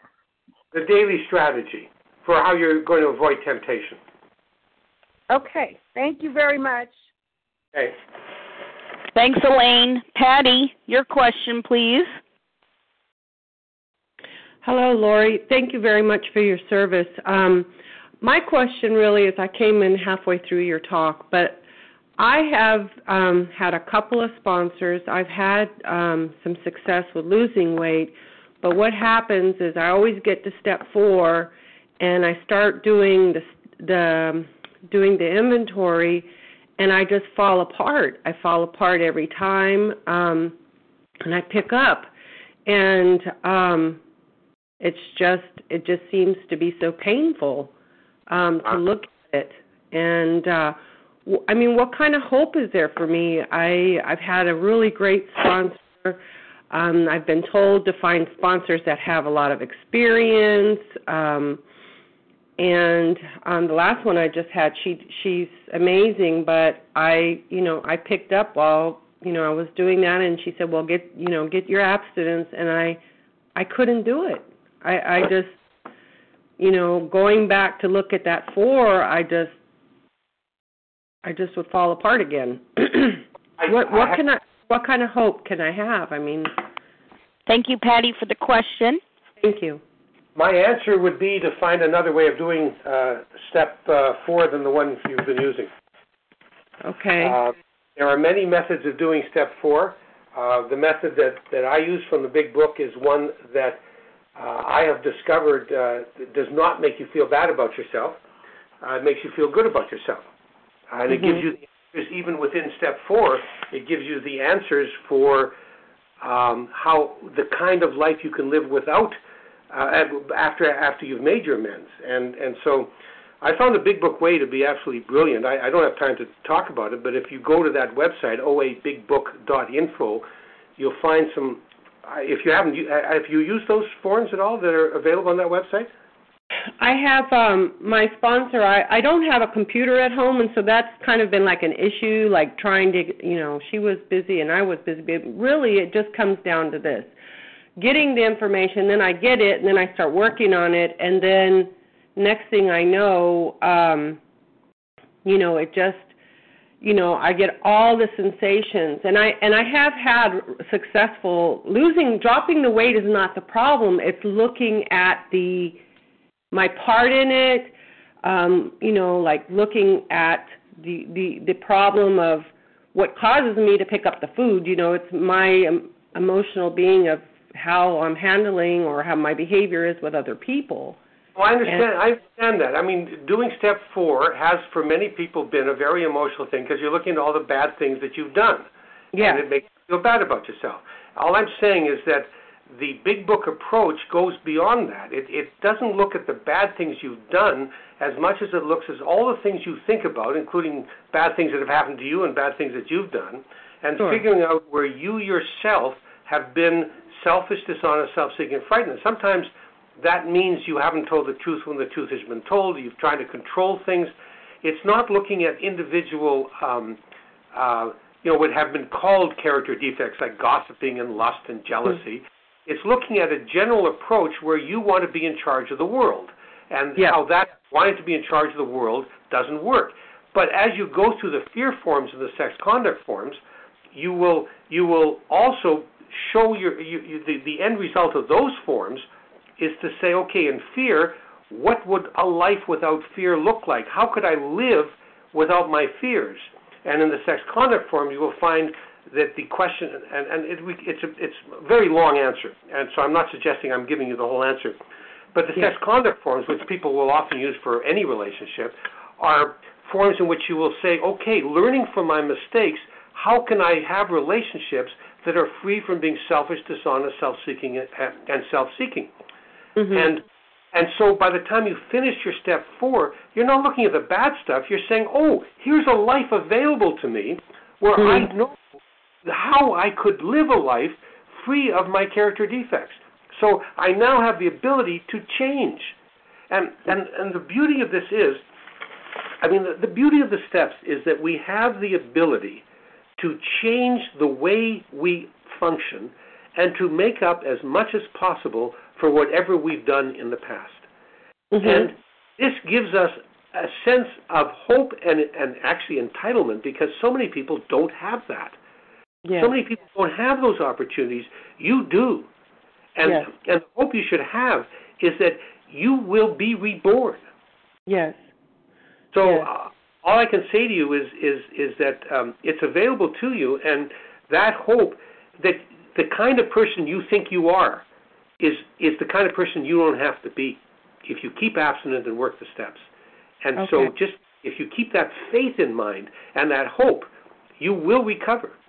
Yes, thank you. And I would like to get your number so I can call you on a one-to-one basis. I'm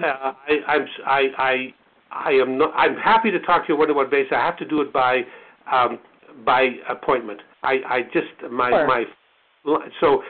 My email, if I can give that to you, you can contact me. Is Chern, CHERN, as in Norman, S as in Sam, at M as in Mother, T as in Timothy, S as in Sam, .net, N-E-T. .net. Okay. Thank you very much. Thank you very much. Thank you, Patty. Thank you very much. Thanks to everyone who asked questions this morning. And, of course, thank you again, Lawrie, for your very thorough and captivating presentation this morning. It's always such a delight and a help to have you on the line. Thank you for your service. We're going to close from page 164. Our book is meant to be suggestive only. We realize we know only a little. God will constantly disclose more to you and to us. Ask him in your morning meditation what you can do each day for the man who is still sick. The answers will come if your own house is in order. But obviously you cannot transmit something you haven't got. See to it that your relationship with him is right, and great events will come to pass for you and countless others. This is a great fact for us. Abandon yourself to God as you understand God. Admit your faults to him and to your fellows. Clear away the wreckage of your past. Give freely of what you find, and join us. We shall be with you in the fellowship of the Spirit, and you will surely meet some of us as you trudge the road of happy destiny. May God bless you and keep you until then.